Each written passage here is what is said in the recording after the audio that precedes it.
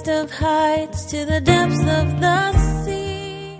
And Shaphan read it before the king. Now notice what happens. And again, this is when he's 26 years old, in the 18th year of his reign. Do you remember what we just read a few moments ago? That it was in the 20th year that he started really doing these things for the Lord, cleaning out all the idolatry. But now, 6 years later, now he reads the Word of God. Can you believe that?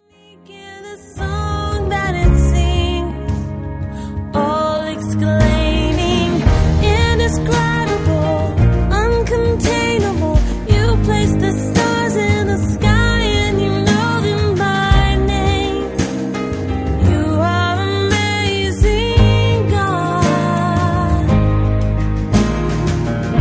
All powerful, untamable, awestruck we fall to our knees as we humbly proclaim. You are amazing. Welcome, everyone, and thank you for joining us. You're listening to Truth in Christ Radio, a Bible teaching radio ministry of Calvary Chapel of Rochester with senior pastor and teacher Rob Kellogg. Shaphan, the scribe, read the found book of God before the king. It had been forgotten and regarded as nothing more than an old dusty book. Now it was found, read, and spread. We should expect some measure of spiritual revival and renewal to follow. Throughout the history of God's people, when the Word of God is recovered and spread, spiritual revival follows. It can begin as simply as it did in the days of Josiah, with one man finding and reading and believing and spreading the book. Now let's join Pastor Rob's teaching, already in progress. Father was really Ammon, right? Because we read about him last week.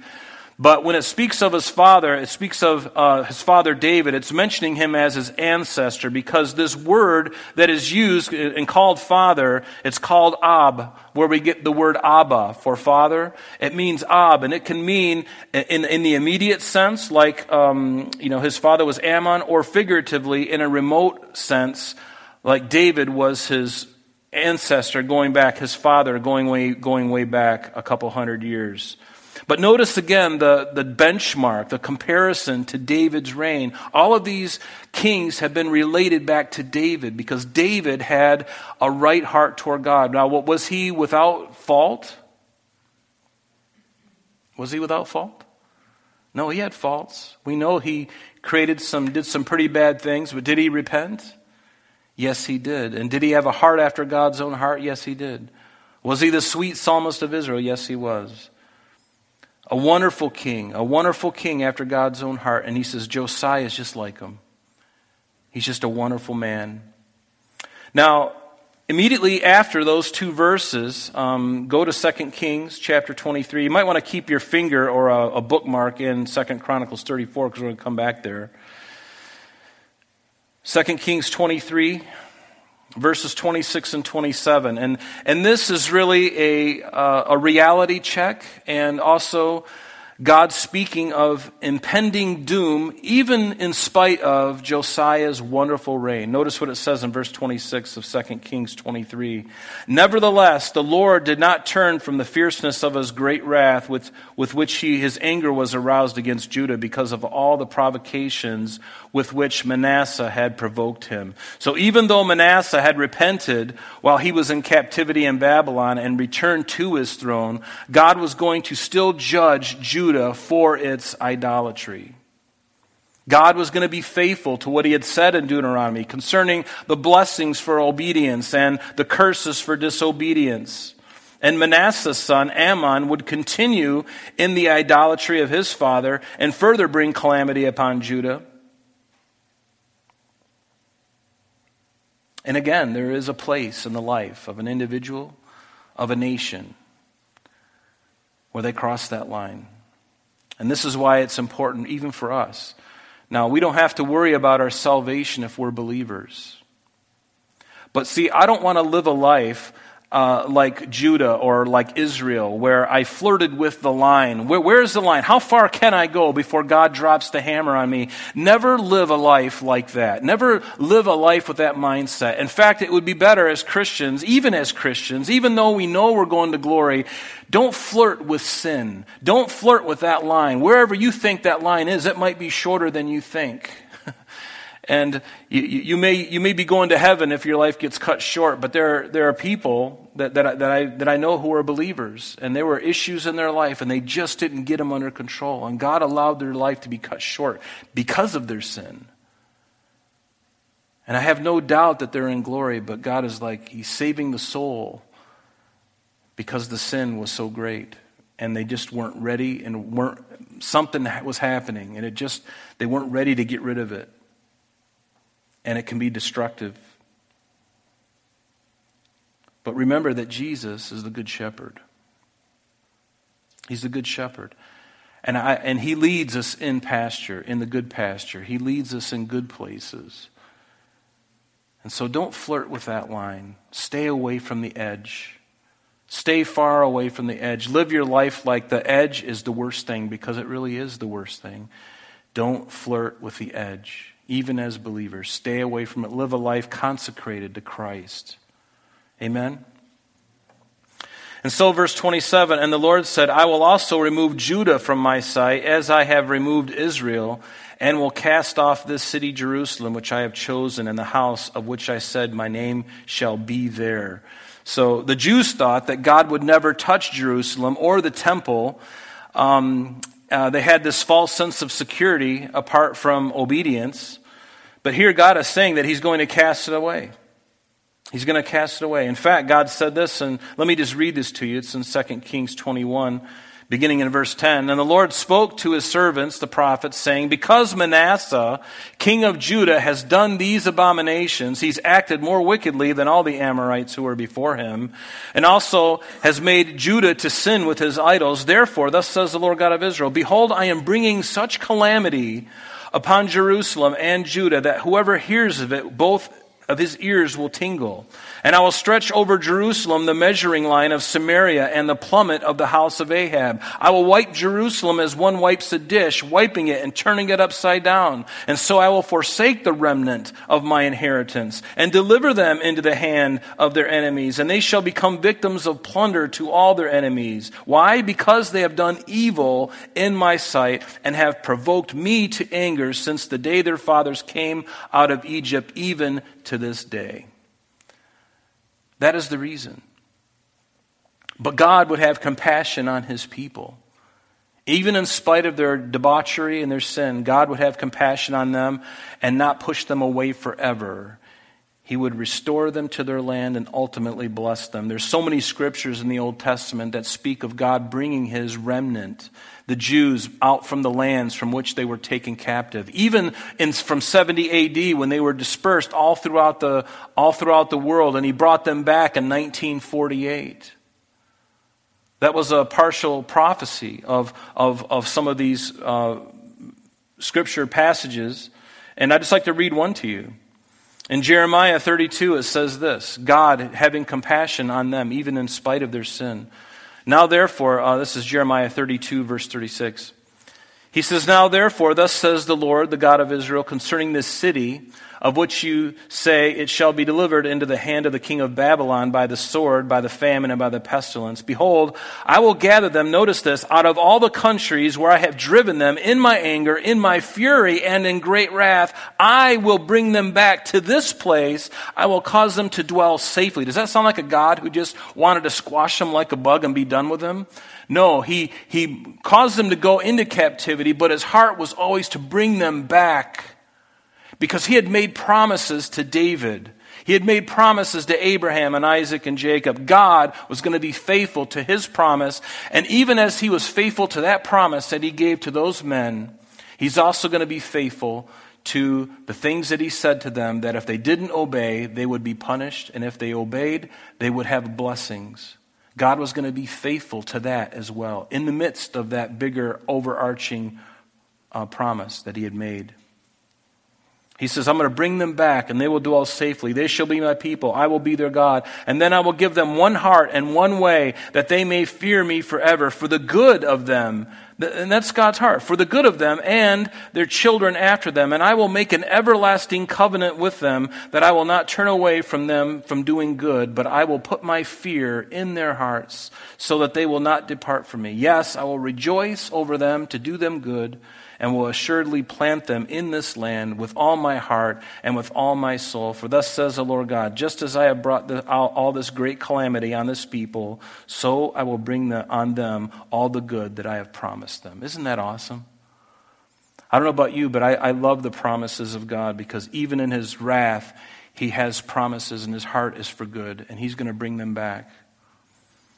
So go to 2 Chronicles. You had your finger there. Go back to chapter 34, 2 Chronicles. We're going to finish in verses 3 through 7 now. Notice in verse 3 it says, For in the 8th year of Josiah's reign. So if he started when he was 8 years old, and now we're 8 years into his reign, what does that make him? 16 years of old. You got it. So for in the 8th year of his reign, while he was still young, he began to seek the God of his father David. And in the 12th year, so that means he's 20 now, right? He began to purge Judah and Jerusalem of the high places, the wooden images, the carved images, and the molded images. Now, notice how he sought the Lord while he was young. And for those of you who are in earshot of this or are here tonight, if you're a young person, notice that while he was 20 years old, what are some 20-year-olds, what are they doing today? But this young man, he had a heart after God. He loved the Scripture. He loved God, and he loved to do the right things. And what a marvelous miracle that is. When I was 20 years old, I was a rotten, filthy, scoundrel beast. And here this man at 20 is tearing down the things that his grandfather and his great-grandfather, the wickedness that they had done. He did it because God touched his heart. He had a different heart. Let me ask some of the young people who are going to hear this. Are you looking for love? Are you looking for forgiveness? Are you looking for grace and adventure? What young person doesn't want love and adventure? And even grace and forgiveness. If you do, then come to Christ. Because let me tell you something about walking with Christ. That life is an adventure. It's a wonderful adventure. You'll never be bored if you're walking with him. If you're really serious about your walk with him, your life will never be boring. And I can tell you, my life is not boring. I love my life now more than I've ever did, but it's not without trial and tribulation. And now I know for the first time in all of my life, I am very alive, because when one day I'm smiling and I'm excited, and the next day I'm on my carpet in my office weeping like a child, something is happening. And I got to be honest with you, in the last 24 hours I've gone through that roller coaster. As I was sharing with you, hearing of the murders down there in that Christian school, it broke my heart in a million pieces for more than one reason. Found myself weeping, laying flat on my stomach in my office, just crying. And then getting good news that the Lord spoke to somebody and gave us a huge lump sum of money and we talked about this earlier, for the security things and other things that we need to do. And it was a complete amazement. And then I'm up on cloud 9 again. And then down in the depths. Life in Christ can often be like that. It's very rarely am I in the clouds all the time. I would have liked to have stayed on that. I would have liked to have remained up on that puffy cloud and just kind of float for a couple weeks, to be honest with you. But God allowed me a few moments. And there's more moments. I'm still thanking God for what he did. And I'll still rejoice in it for weeks to come, months to come.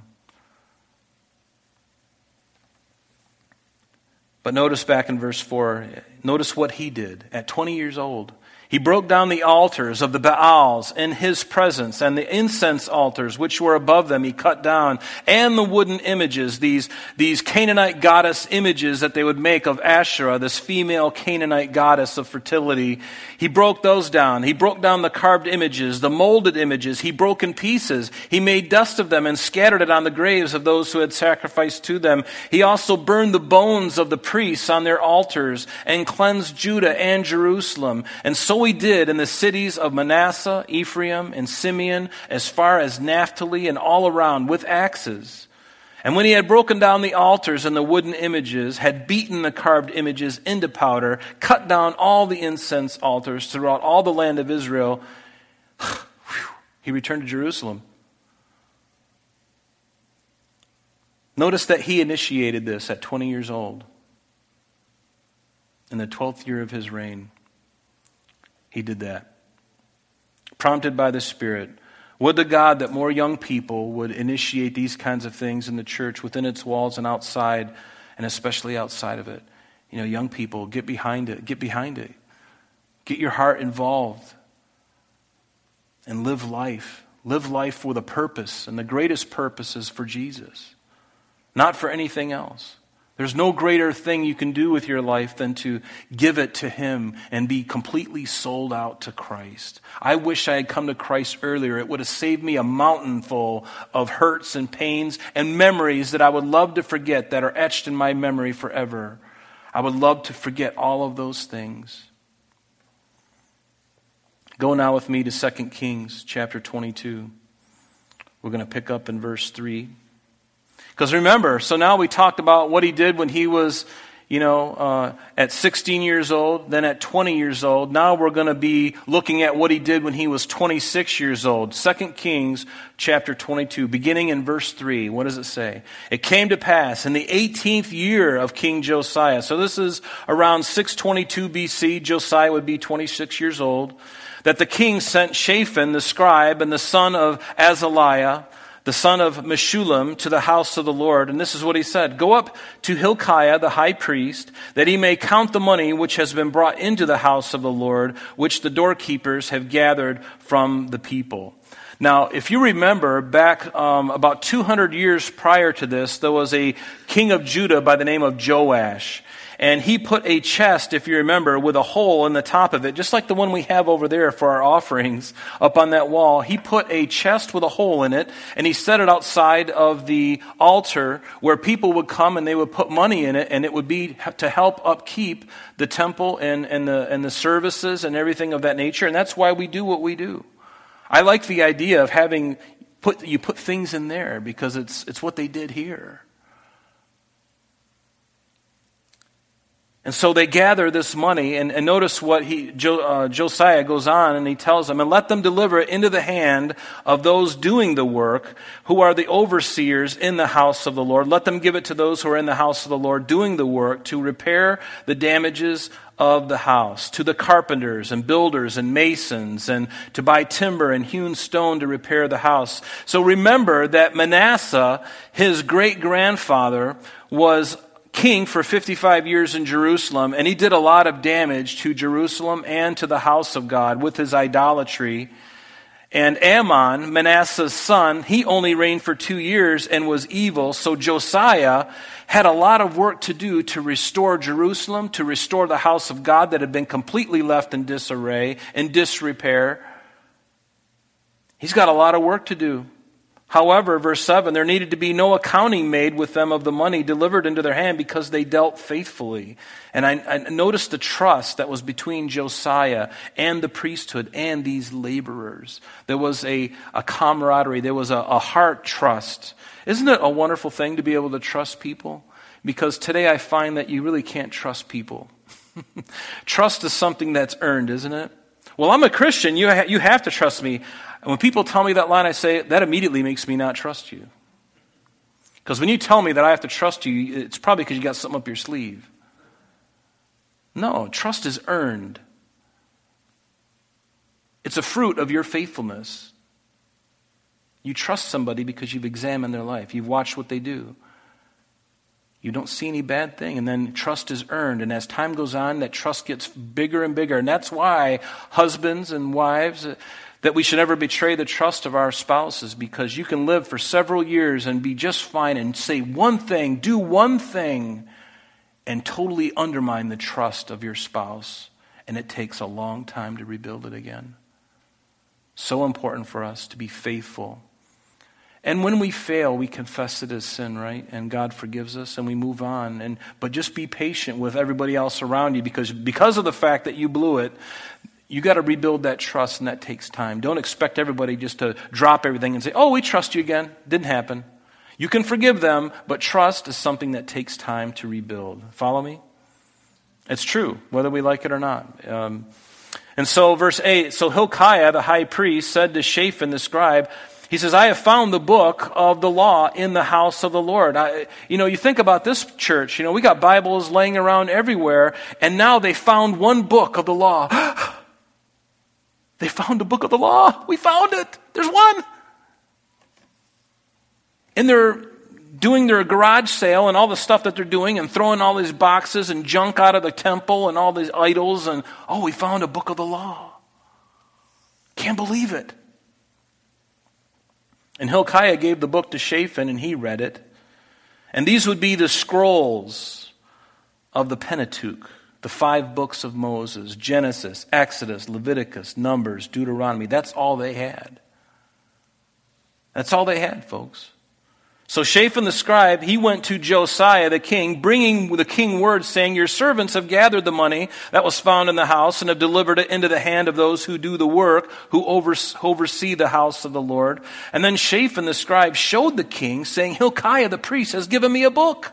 And Shaphan read it before the king. Now notice what happens. And again, this is when he's 26 years old, in the 18th year of his reign. Do you remember what we just read a few moments ago? That it was in the 20th year that he started really doing these things for the Lord, cleaning out all the idolatry. But now, 6 years later, now he reads the Word of God. Can you believe that? Think about that. I could understand him reading or having the book of the law read at this point, and then for having him engage and finally do it. But he did this before he read it. Before the book was found, God had already touched his heart. He didn't need the scrolls to do what God was going to do. Do you follow? But now, 6 years later, after he did all these wonderful things, the words of the book of the law are read to him, and he tore his clothes. He tore his clothes. And I find it interesting that even though he was a king, he was supposed to have written his own copy of the law and had it with him. And now he's 18 years into his reign, and it's never happened. This is evidently the first time he's seen the whole thing. In Deuteronomy, it tells us in chapter 17, beginning in verse 14, listen to this. He says, and God's speaking to the children of Israel, when you come into the land which the Lord your God has given you, and you possess it and dwell in it, and say, I will set a king over me like all the nations that are around me, you shall surely set a king over you, whom the Lord your God chooses, one from among your brethren you shall set as king over you. You shall not set a foreigner over you. And he goes on and he says, you shall not multiply horses to yourself, or cause people to return to Egypt to multiply horses. You're not supposed to have multiple wives, lest they turn his heart away. And then it says also in verse 18, and also it shall be that when he sits on the throne of his kingdom, notice this is what every king was supposed to do, that he shall write for himself a copy of this law in a book, for the one before the priests, the Levites, and it shall be with him. He shall read it all the days of his life, that he may learn to fear the Lord his God and be careful to observe all the words of this law and these statutes. Why? That his heart may not be lifted above his brethren, that he might not turn aside from the commandment to the right hand or to the left, that he may prolong his days in his kingdom, he and his children in the midst of Israel. That's the end of our lesson for today, but please join us next time as Pastor Rob continues our study in the book of 2 Kings. Calvary Chapel of Rochester is located at 2503 Browncroft Boulevard, Rochester, New York, 14625. You can reach us at our church office between 9 a.m. and 4 p.m., Monday through Friday, at area code 585-586-3140. If you would like to have an audio CD of today's message mailed to you in its unedited form, simply mention today's date when contacting our church office. You can also contact us via the web by logging on to www.calvaryrochester.com. There you will be able to access a number of useful things, such as information concerning our beliefs, our ministries, contact information, our location, service times, and much more. You can also download or listen to the radio and sanctuary messages free of charge from the teachings link at the top of the page. To listen to Calvary Chapel of Rochester's sanctuary messages or Truth in Christ Radio on your mobile device, just subscribe to both through Google Podcast or Apple Podcast. You're also invited to join us on Sunday and Thursdays through live streaming of our services and Bible studies. Just click on the online services link on the website. We're so glad that you could join us today. And if there is any way that we can bless you with your walk with Jesus Christ, please don't hesitate to call our church office. Remember, Jesus said, "I am the way, the truth, and the life. And for this cause I have come into the world, that I should bear witness unto the truth. Everyone who is of the truth hears my voice." May God bless you in abundance today as you walk with Him. And until next time, this has been Truth in Christ.